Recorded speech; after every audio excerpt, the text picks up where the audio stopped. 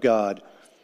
And I can't think of somebody that shares the kingdom more than our own Larry. So if we could just stand up, give a royal Dayspring welcome to Larry, part of our pastoral care team and our family group pastor. Come on up, Larry. Thank you, Phil. Maybe there. Don't really be alarmed about this. I've actually heard the speaker before, so I just brought lunch with me just in case.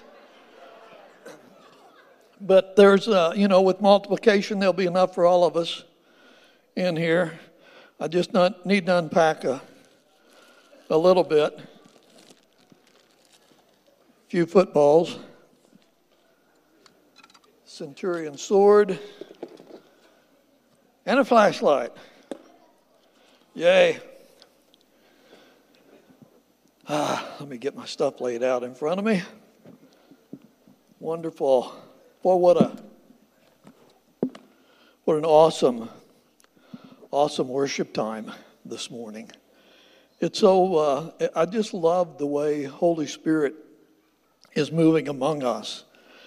Because as they're leading in the songs that the Lord had put on Melissa to share this morning, and then the prophetic reading that came out of Psalm 46, which was one of my favorite Psalms, knowing that we're going to be moving around in the water here this morning.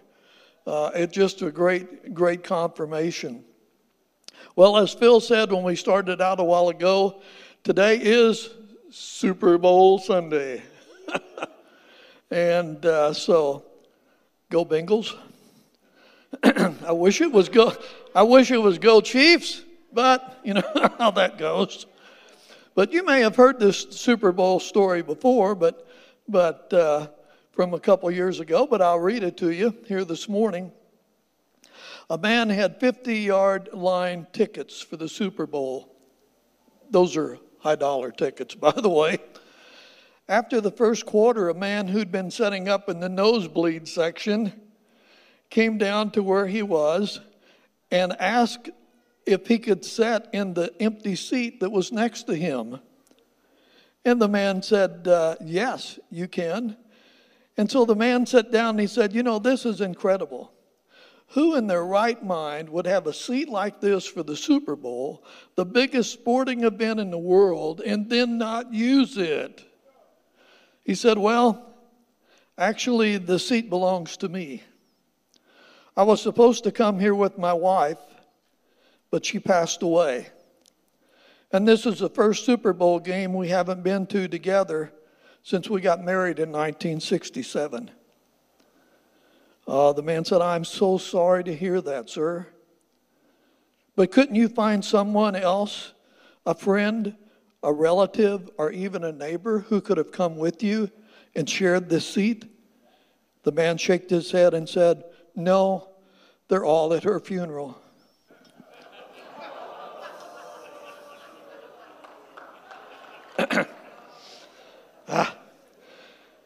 Super Bowl Sunday.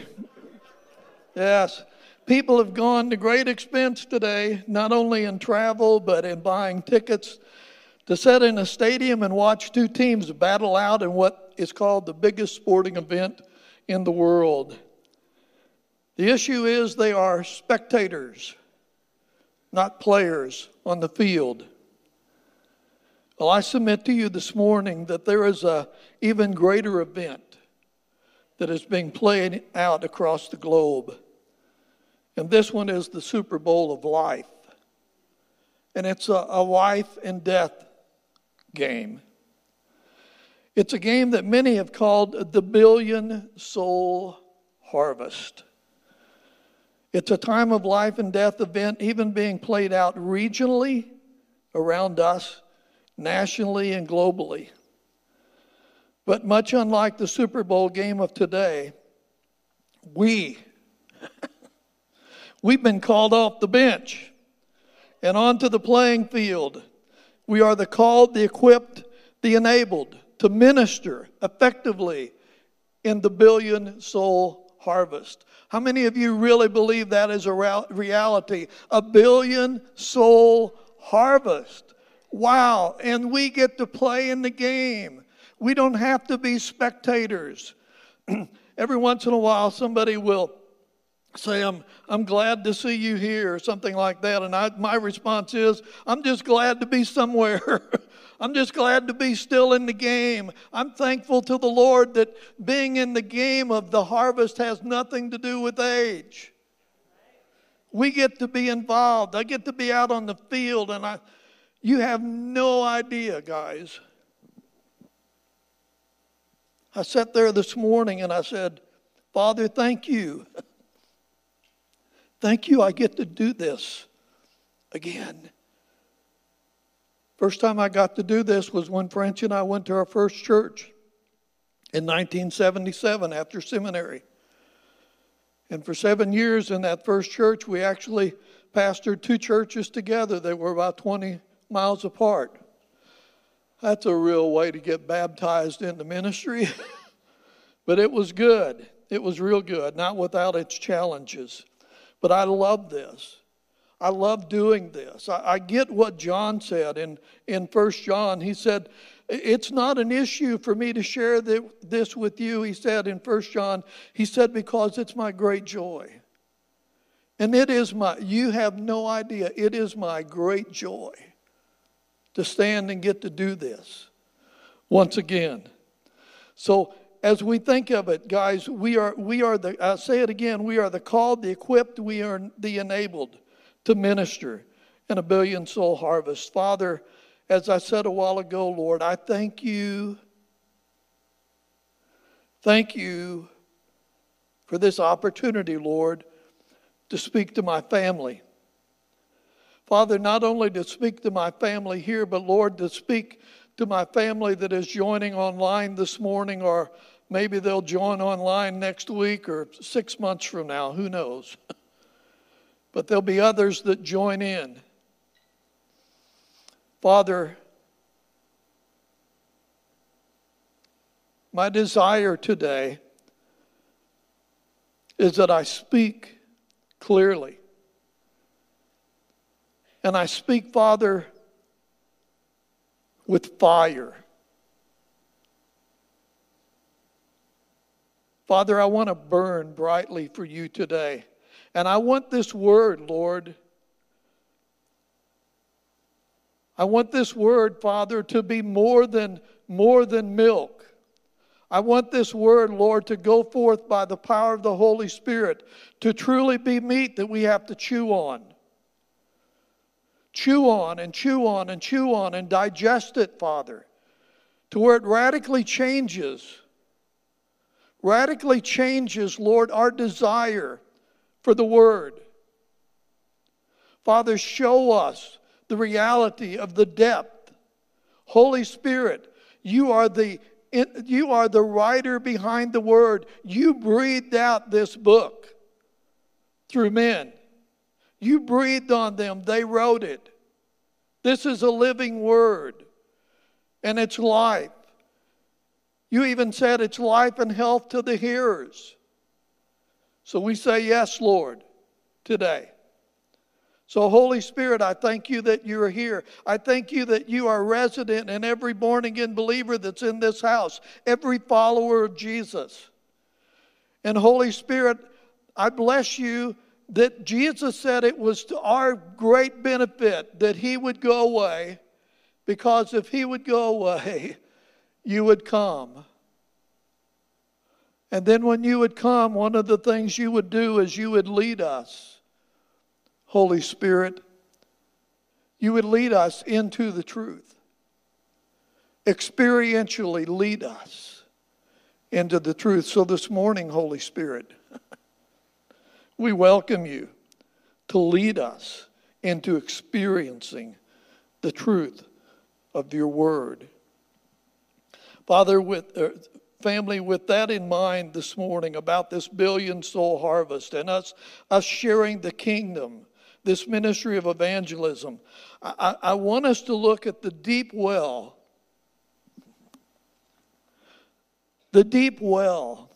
of the living word that we know as the Bible, the written word of God. And I want to read to you this morning the first Psalm. I want to read it to you. I'm reading out a New American Standard Version that I think I cut my teeth on. You know, I've got my duct tape Bible here. About 2 or 3 weeks ago, I'm walking up the aisle after service, and one of Kyle Theobald's sons walks up to me, and he said, "Can I ask you a question?" "Yes." "How come you got your Bible covered with duct tape?" And I opened it up to him, and I showed him places that I've marked, and I've wrote in, and I've highlighted in here. And I said, this is life to me. This is awesome. And there's things that I've recorded of things that I've responded to the Lord and things that Holy Spirit has shown me. And I don't want to lose this. I don't want the covers to fall off. And they were. So I just covered it with duct tape. You know, one of the greatest inventions we could have, for those of you who are like me, I do like to write in my Bibles. I've got probably 4 or 5 different versions of Bibles that I've written in, I've highlighted, I've put notes in. I would love to be able to take one night, and I just did this. Francie and I just upgraded recently our Apple computer, and the desktop version we had was giving us issues, so we upgraded it. And so I get my new computer, I set it on my desk, I turn it on, I go through, I speak English, so I'm going through setting it up, my name and all that good stuff. And then it comes up and it's blank for everything that belongs to me. But I open up my desktop and it's sitting on one side of my desk, my desktop is, and my new Apple computer sitting over here. And I go in my desktop and I go into settings and I say migrate.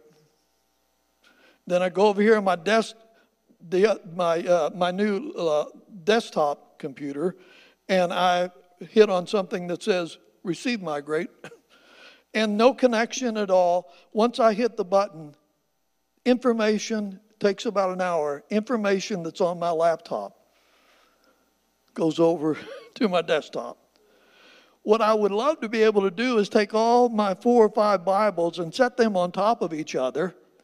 And the next morning I go in there and all the notes out of all the Bibles have been transferred. And so no matter which one I open up, it's got the same stuff. I don't know how that happens, but I would love it. That would be awesome. So let me get back to what I'm supposed to be doing. Reading the Word. Psalm 1, listen. How blessed is the man who does not walk in the counsel of the wicked. How blessed is the man who doesn't stand in the path of sinners. How blessed is the man who does not sit in the seat of scoffers. But how blessed is the man whose delight is in the law of the Lord, and in that law he meditates day and night. The result will be he will be like a tree planted firmly by streams of water, a tree that yields its fruit in its season, whose leaf never withers, and whatever he sets out to do, he prospers or is successful.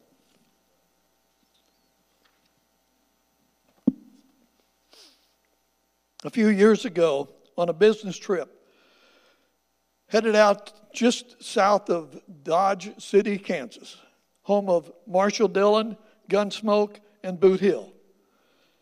As a Gunsmoke fan, it was neat. It was awesome.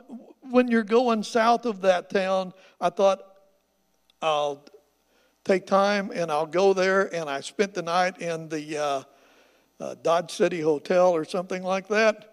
But it was neat to be there, to travel on a business trip and go there. But on the way there, I passed through a town, and it's called Greenburg, Texas. It's Greenburg, Kansas, kind of out in the middle of nowhere. And Greenburg, Kansas, back about 2007, was completely wiped out with a tornado. I mean, just laid it flat, devastated. Most everything was gone. They've rebuilt that city as a result, and it is now a green town, if you understand what that means in construction terms.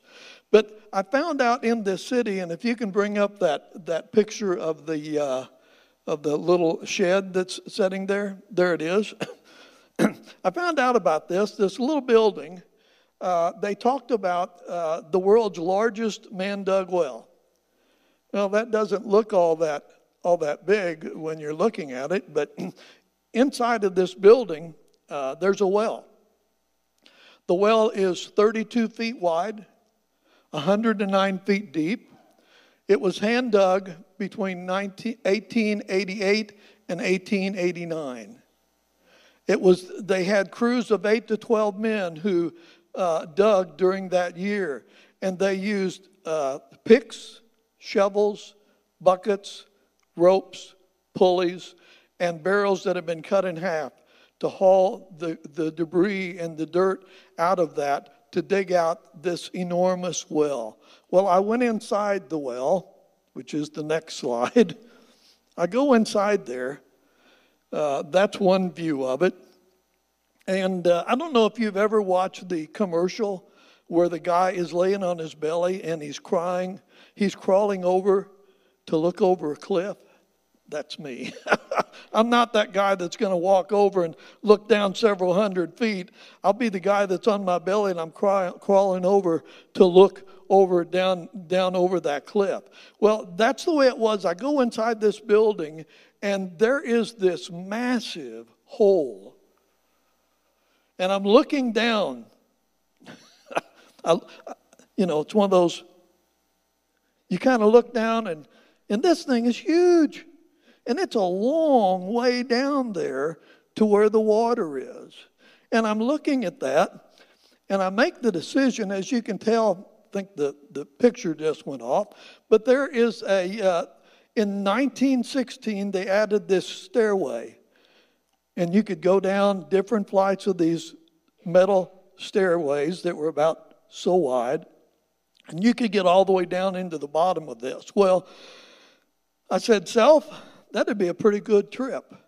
Why don't you just go down there and check that out? So I start walking down that stairs, and I get down the first flight. And from the first flight, I'm looking down like this. And man, it's a long way down there. And just the other side of that platform, it's pitch black. And I know that's where the water is, but I don't know how deep it is. And I'm looking at that, and then I look up how far I've come down, and I look around me how wide this thing is, and everything inside me begins to shake. And I'm thinking, Self, I think you need to get out of here. Get out of here. And so I make my way back up that stairway, and I get out of that building, and for a while I just tremble on the inside. You know, to me it was frightening because the thing was so big, so dark, so deep. Well, there's another well, guys.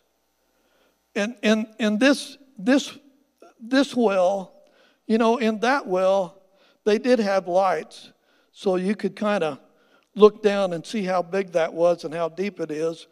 But I want to tell you about another well. And it's this well. See, too often times we hit the surface of this book. We just hit the surface of it. And we give it a casual reading. And we might even give it a nod of, yeah, that sounds good. But have you ever discovered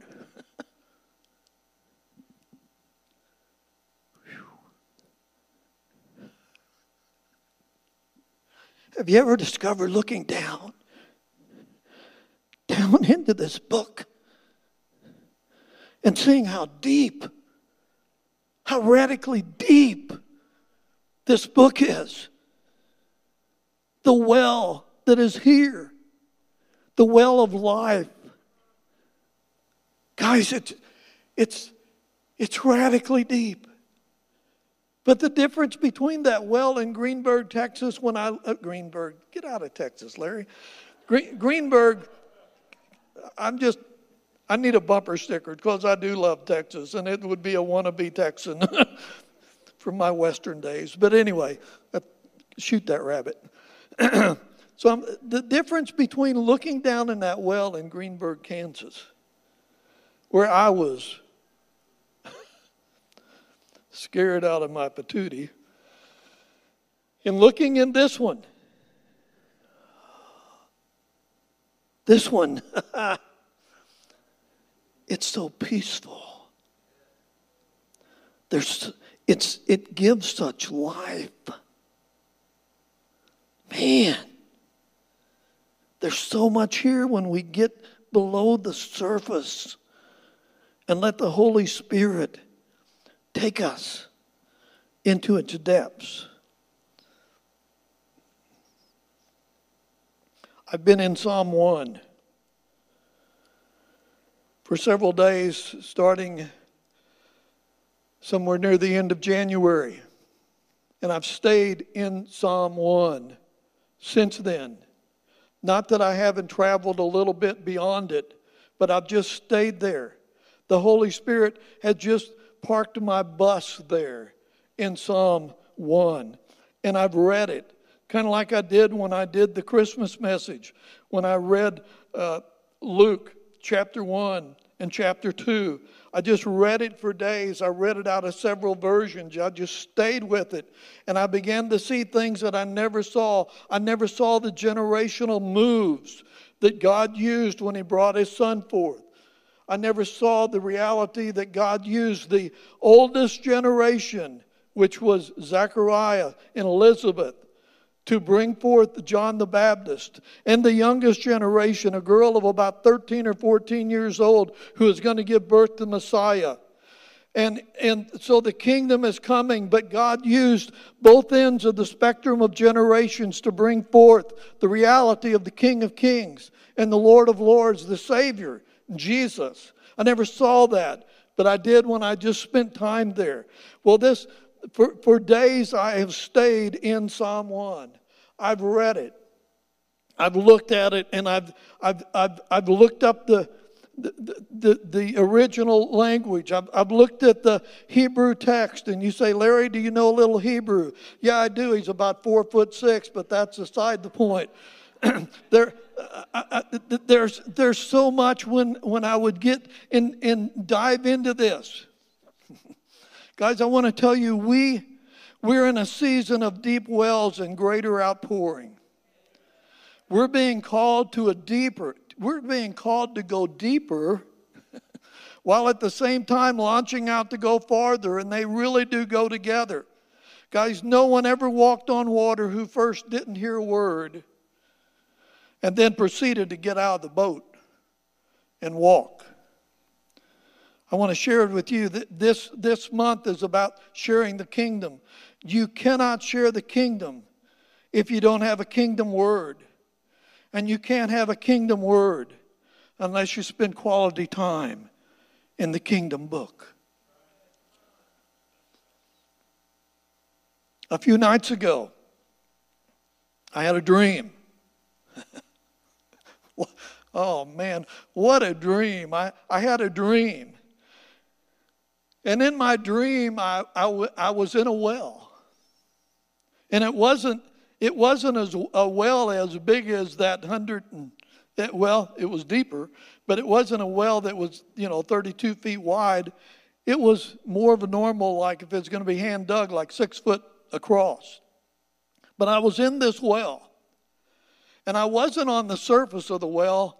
I was down into the well.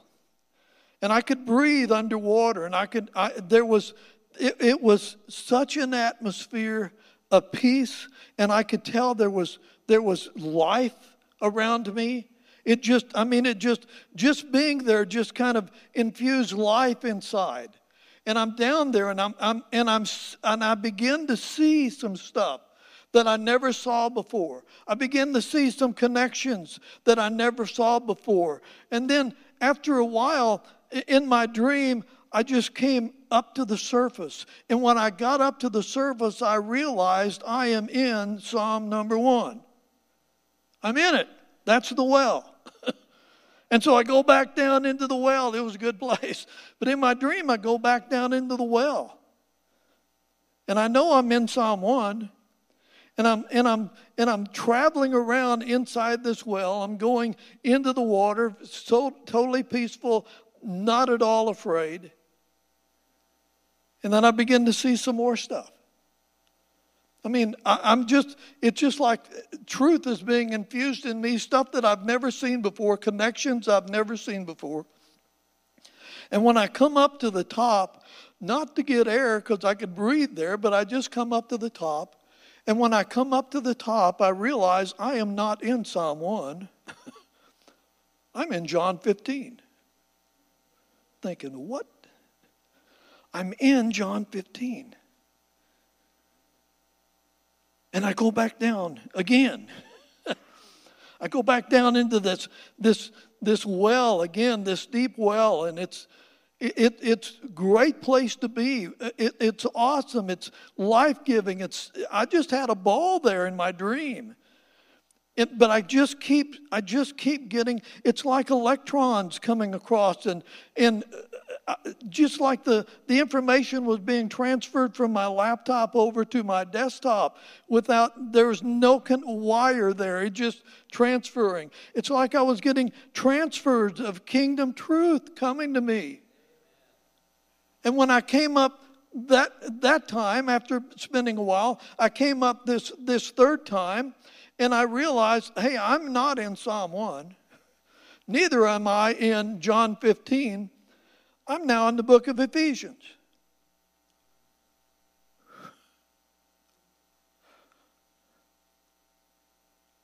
I go back down for a while. And when I came up in my dream, I'm in Psalm 1. And it ended. Psalm 1 talks about the reality of the power of the Logos. You understand, this is the Logos. This is the written word of God. Breathed upon. Men were breathed upon to write this. That's what Paul wrote to Timothy. And said, it's just not, I've got a lot of books, and I like to read a lot of books. I've got books by some great authors that God is moving mightily upon. But I've only got one book that's like this book. I've only got one book that stands. This book stands all by itself. And so I'm reading this psalm. And I see some things in this psalm. I see some things about the walking and the standing and the sitting. But I see the reality in this book of what happens when you begin to delight in it. When you delight in this book. And so when I come up and I find myself in John 15, the revelation comes and Jesus is telling the boys, abide in me and I in you. Who is Jesus? Jesus is the Word made flesh. And all of a sudden I realized that there is a direct correlation between what is being said in Psalm 15 and what Jesus is telling the boys in Psalm 1 and what Jesus is telling the boys in John 15. For in John 15, the Word made flesh is saying the same thing that it says in Psalm 1. And the Word made flesh said this, hey guys, abide in me. I'll abide in you. Listen, as a branch cannot bear fruit of itself unless it abides in the vine, so guys, neither can you bear the fruit that I desire and you desire unless you abide in me. Guys, I'm the vine, but you are the branches.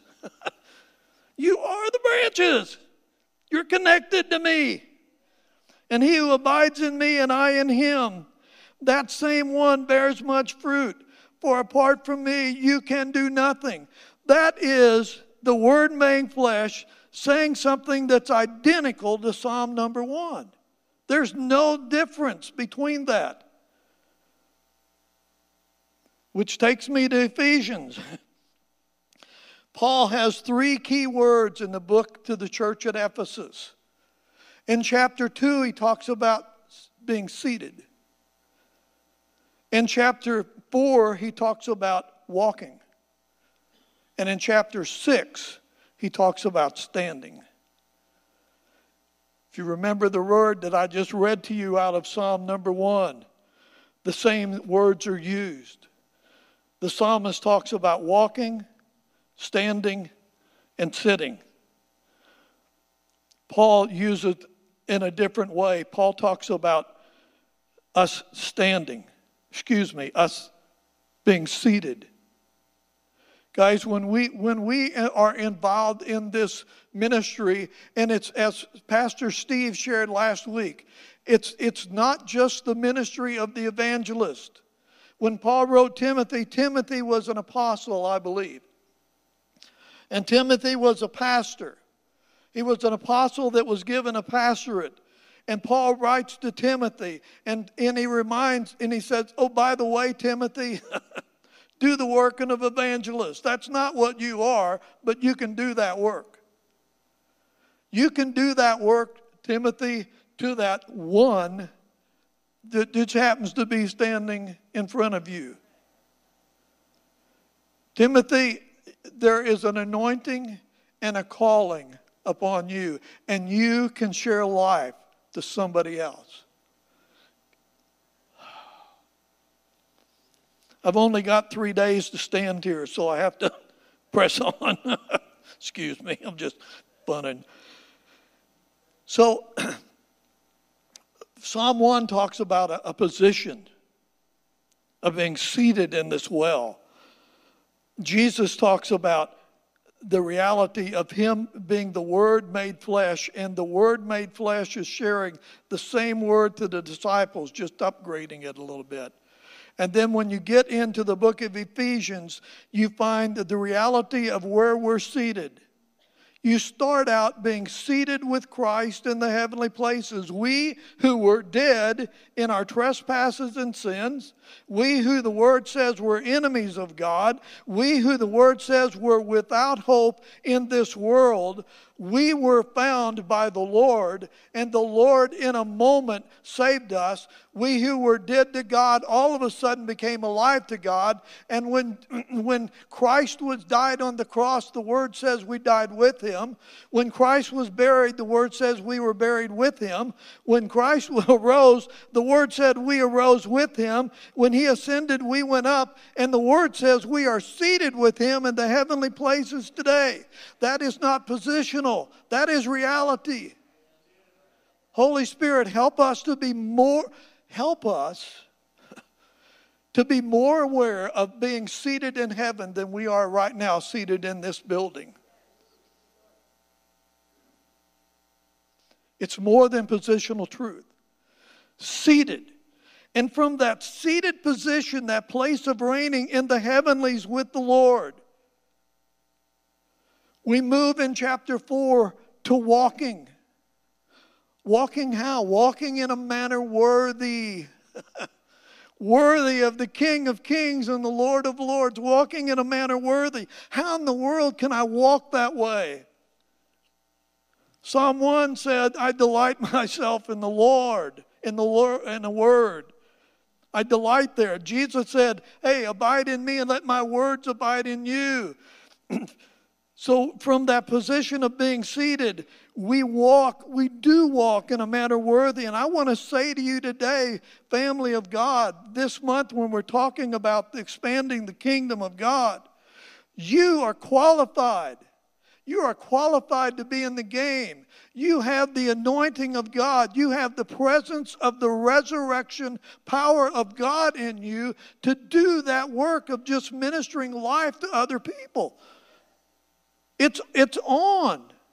Guys, we don't, it's not a time of waiting. It's here, guys. And then you go from that place where you are seated and you're walking.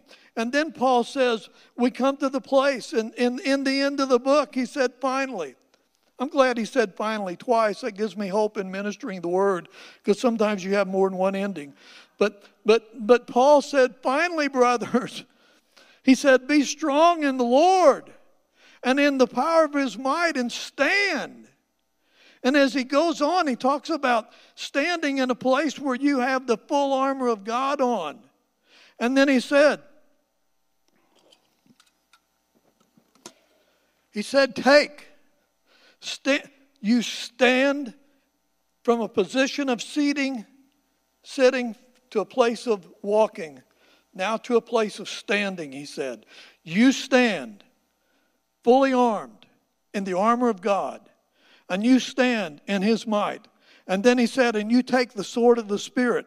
The sword of the Spirit is the rhema of God. That is the breathed on word. The rhema of God is when you're there and you look out and the Lord on the water says to you, come. That's the rhema. And you step out of the boat and you begin to walk. Guys, when Paul said that, and he said, take the sword of the Spirit, it wasn't taking, this is a centurion's sword that they used in close combat. It wasn't a sword of the Spirit that was still in its sheath. It was the almighty rhema of God, that you could stand and you could weld that word and speak it forth with authority. And see the same thing happen going through your mouth that would be happening going through the mouth of Jesus. Standing, welding the sword of the Spirit. Seem to be yelling, but I'm excited. So now I want to, oh gosh, I got to do fast. You're talking too slow, Larry. I'm going to quickly run down through Psalm 1. I want to break it apart just quickly this morning. And I want to read this to you. It says, and I've broken it down. As I said, I've gone through, I've dissected. I've been there a long time, and I've looked in a lot of words, and I've been in the well. So this is what I've got so far. Reading Psalm 1 this way, 1 through 3. How blessed. The word there in the Hebrew is so absolutely strong. It's such a beautiful word. And to say how blessed this beatitude doesn't really get it. It's a strong word. And literally what it means, the psalmist is saying, oh, how happy. Oh, how happy is the man who does not walk. That word walk is how he conducts his life. Oh, how happy is the man who does not conduct his life in the counsel, the advice of the wicked. Neither does he stand. The word stand there means to abide. John 15. To abide. Nor does he abide or stand in the path. The word path there is the road, the habit, or it is the course of life taken of sinners. Nor does he sit. And the word sit there is the place of dwelling. Nor does he sit or have a place of dwelling that's in the seat of the scoffers. Scoffers are those who mock, laugh at, deem impossible the word of God, the reality of our ever-expanding kingdom. They laugh at that. There's a real harm. I can't go there. But one of the great words in Psalm 1 is the word but. We need to thank God for the buts in our life. But his delight, that is, his pleasure, his longing, his unquenchable hunger is in the law. The word law there was the word Torah, which we know as the first five books of the Bible. But going in deeper than that, it was the direction. You're delighting in the law or the direction or the instruction. One of the things that blew my doors off was when I saw that word Torah had a root word. And the root word is yara. And it is, oh gosh, it is to flow as water, teaching or instructing. It is, we're delighting in the teaching, the words of instruction that are flowing like water out of the very heart of the Lord. And in that law, that insight, that instruction, that teaching that's flowing like water out of the very heart of God, he meditates there. What a beautiful word. It means to ponder, to study, to think about, to imagine. It's okay to imagine. Don't let the New Age people steal this from us, guys. They have meditation, but it's wrong. The Word instructs us to meditate on the Word. It means to ponder, to study, to think about. Guys, it's okay to think. I just give you permission to think about, to imagine, to speak out loud and to mutter in a still small voice. I mean, you're just talking to yourself, guys. It's to call back to a conscious state what you are hearing day and night. The result of all that is this: you'll be like a tree planted firmly by streams of water, a tree that yields its fruit in its season, and its leaf does not wither. And whatever he does, he prospers. I want to read to you my own personal expanded version of that verse. Oh, how happy are those whose delight is in the written and abiding Word of God, who find themselves going to that deep, deep well, reading, studying, abiding, pondering, thinking, speaking softly, that Word 24/7. For those words to them are indeed spirit and they are life, and they know them as their necessary food. And so they live life with the advice of God's counsel, abiding in the course of life taken by the righteous and dwelling in the place of unusual faith. And from that deep, deep well of the Word of God, they stand firm as the strongest of trees, manifesting fruit for the picking of the needy, and ever seeing the kingdom of God advancing in and through their lives. My translation of the first couple of verses, 3 verses out of Psalm 1. It's such, I want to quickly, I'll just do these. I'll do these really quickly. I have them up, but you're just going to have to listen good, okay? There are at least 6 outworkings of the living water of that word, Psalm 1.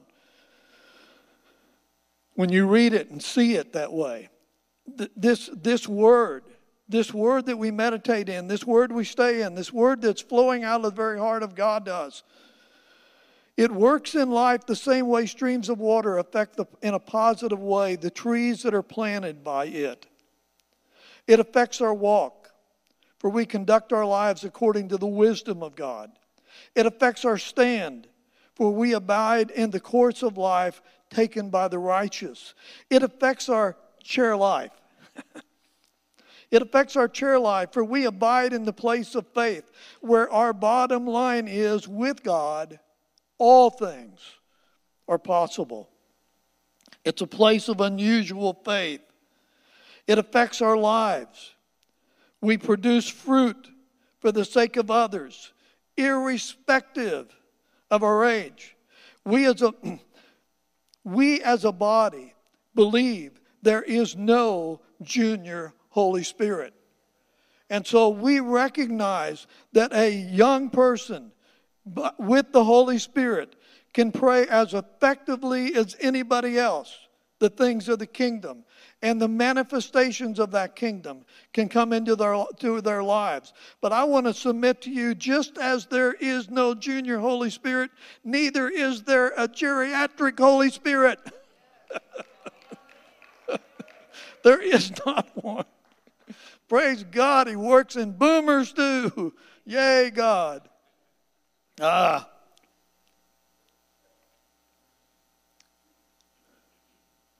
Fruit for other people to pick. Francie and I were in a restaurant. Seated. We went in, we got seated.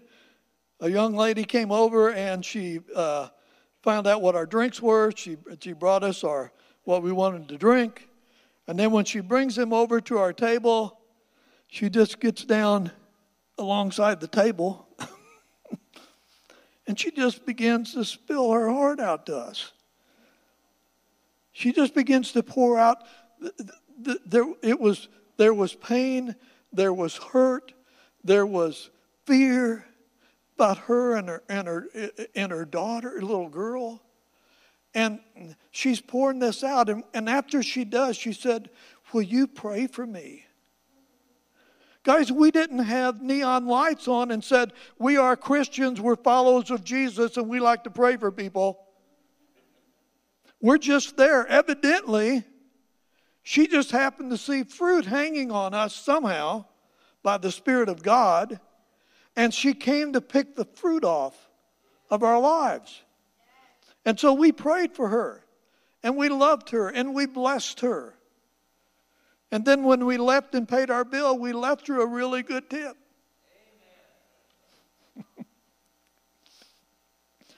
Right before Christmas, I'm in getting a haircut. I want to look good when I do the Christmas message. And so I'm getting a haircut, and I'm sitting there carrying on conversation with the young barber that's working on my hair, making me look good as best as possible from his viewpoint. While I'm sitting there in the chair, the owner of the barber shop, and there's about 6 different stations in this shop, the owner of the barber shop comes walking over to where I am. He's standing as close as I am to this lectern, and he's standing there like this.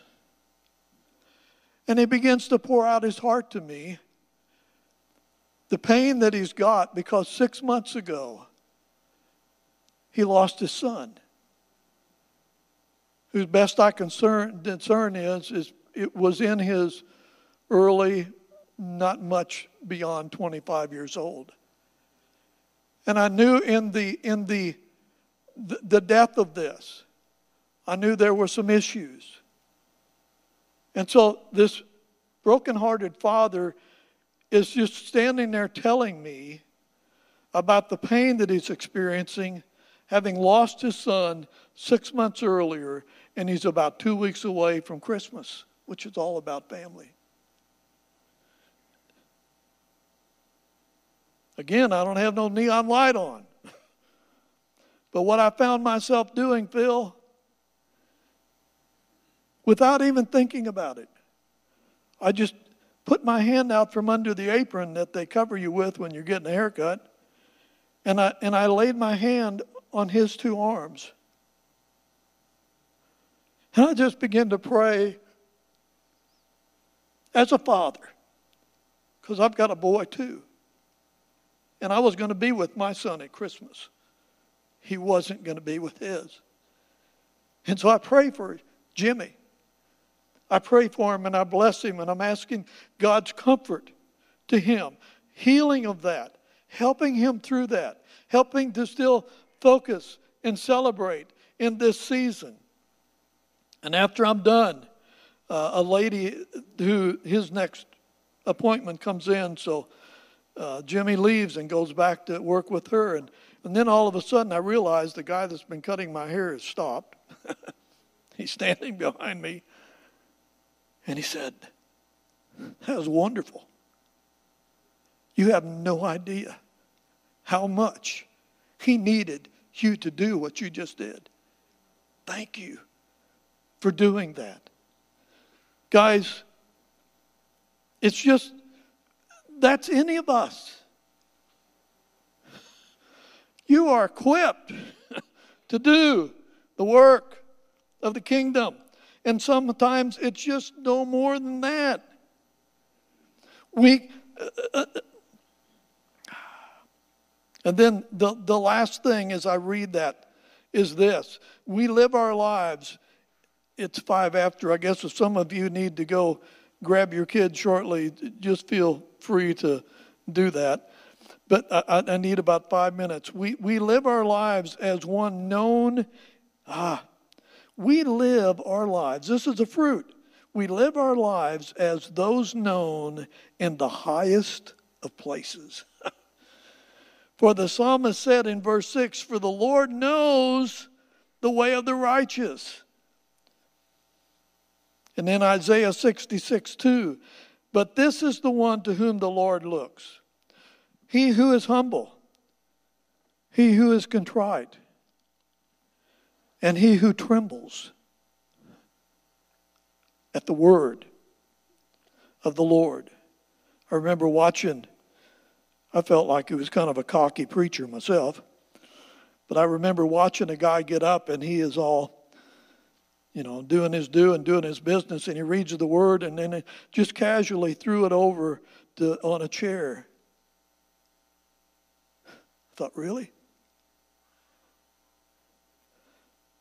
The book of Revelation talks about a book.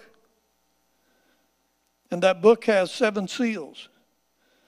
And there was this great concern because there was nobody found worthy to open those seals except for the King of Kings, the Lord of Lords, the Lamb slain before the foundation of the earth, the resurrected man in heaven whose name is Jesus.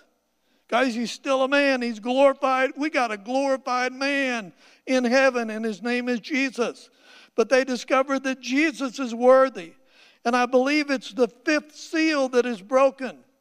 And when that seal gets broken, what happens is, and all of a sudden there was notice beneath the throne of God are the souls of those, the word says, who died because of the word of God, who would not give up their testimony of the word. The souls are there and they're crying out. Why did they die? They died because of the word and they wouldn't back off of it.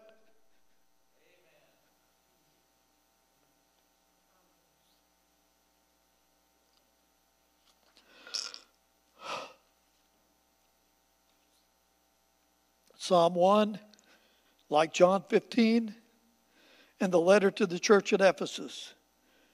Guys, it's an invitation. See it as an invitation.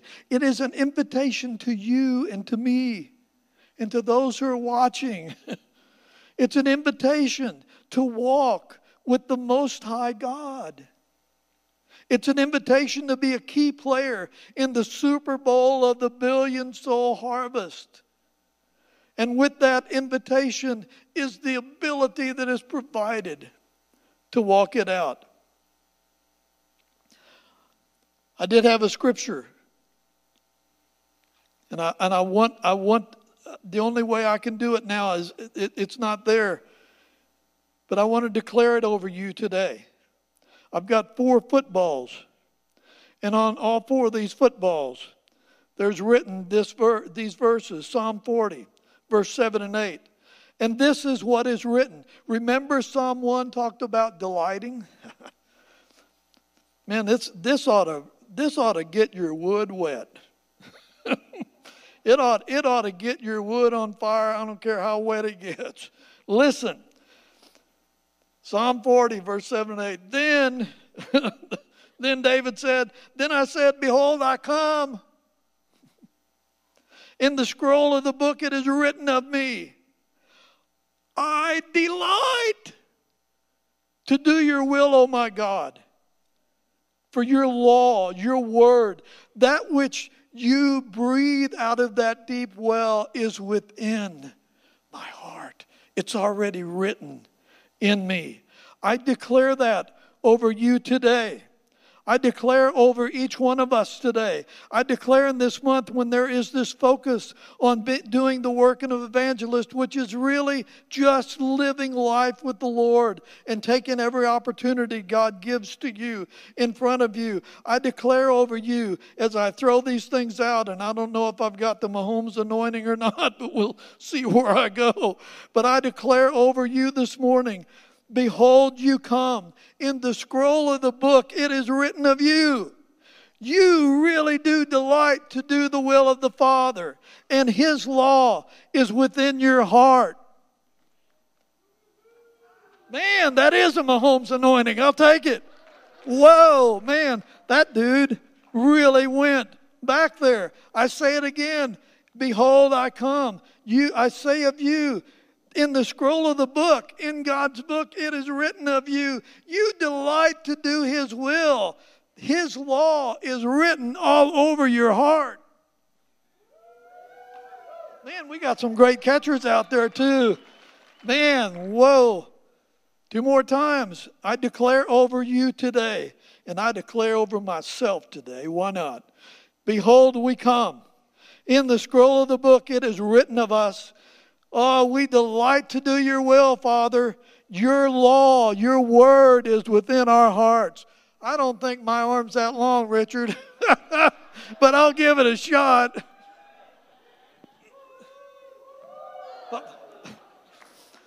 One more. Behold, Father, as I throw this last one, Lord, behold, Father, we come and I declare, Lord, in your book, it is written about each of us. Oh, Father, by your Holy Spirit, by your working in us, Lord, by our new conversion, Lord, we delight to do your will and your law, your breathed word from that deepest of wells is written all over our heart. Man, Lonnie. Hey, Lonnie, you need to try out for the Chiefs next year. We need some long receivers out there. Yes. Oh, Father God. Father God. Father God. Thank you, Holy Spirit. Thank you for the well of your word. Thank you for the deep well of Psalm 1. And the river, your river that runs between Psalm 1 and John 15 and Ephesians, the whole book, the sit, walking, and standing. Oh, Father, thank you, Lord. Thank you that it is such a deep, deep well. And Father, I pray now, Holy Spirit, don't let us alone. Stir us up. Take us. Take us. Take us, Holy Spirit, into the depths, the beautiful, awesome, life-giving depths of your word. I ask it in the name of Jesus. In the name of Jesus.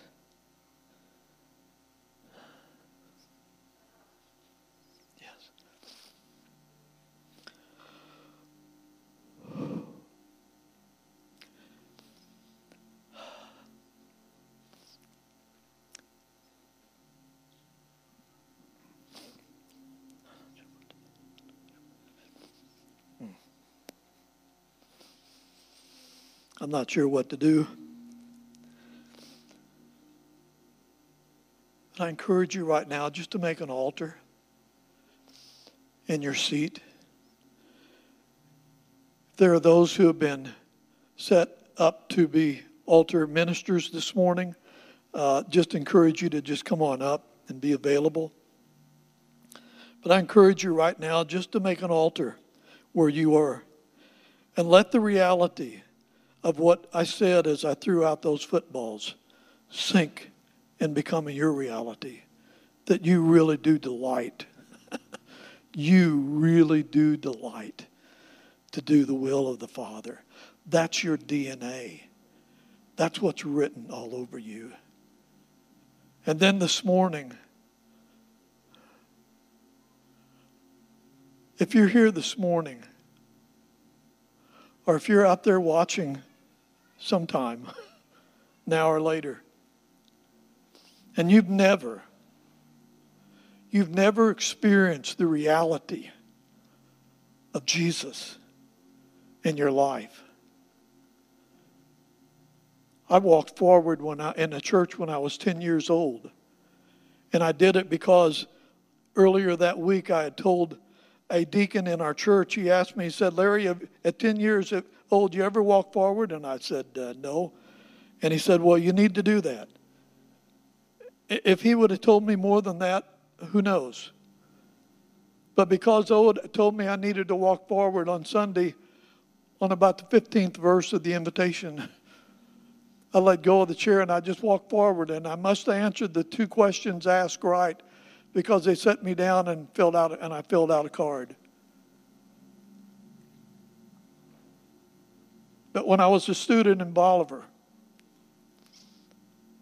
already committing my life to the ministry, to the Lord, having studied the Word for a year, I was going home from my summer classes. And on my way home, the Lord was in the car with me. And He speaks to us in a way we get it. And He just simply said, and I love the prophetic way He said it. He said, son, what an invitation. He said, son, you're lost. I'd never heard that. Being raised a Southern Baptist, I knew what that meant. And I thank God for my Southern Baptist heritage, because they gave me such a love for the Word. But when I got home that day, I put my books on the kitchen table and I got down on my knees and I said, I agree, Lord. I agree with you, Lord. I'm lost. But I don't want to stay there. Jesus, you died for my sins. And I receive you, Jesus, into my life as my Lord and my Savior. Come in. They did. And I was baptized the second time, this time because I'd met the man, Jesus. Guys, if you're here this morning, you don't know that you know that you know, you don't know if you've met the man, come and talk to one of these couples. Oh man, don't play with fire. Meet the man. Father, again, I bless you. Thank you for the honor of representing you today.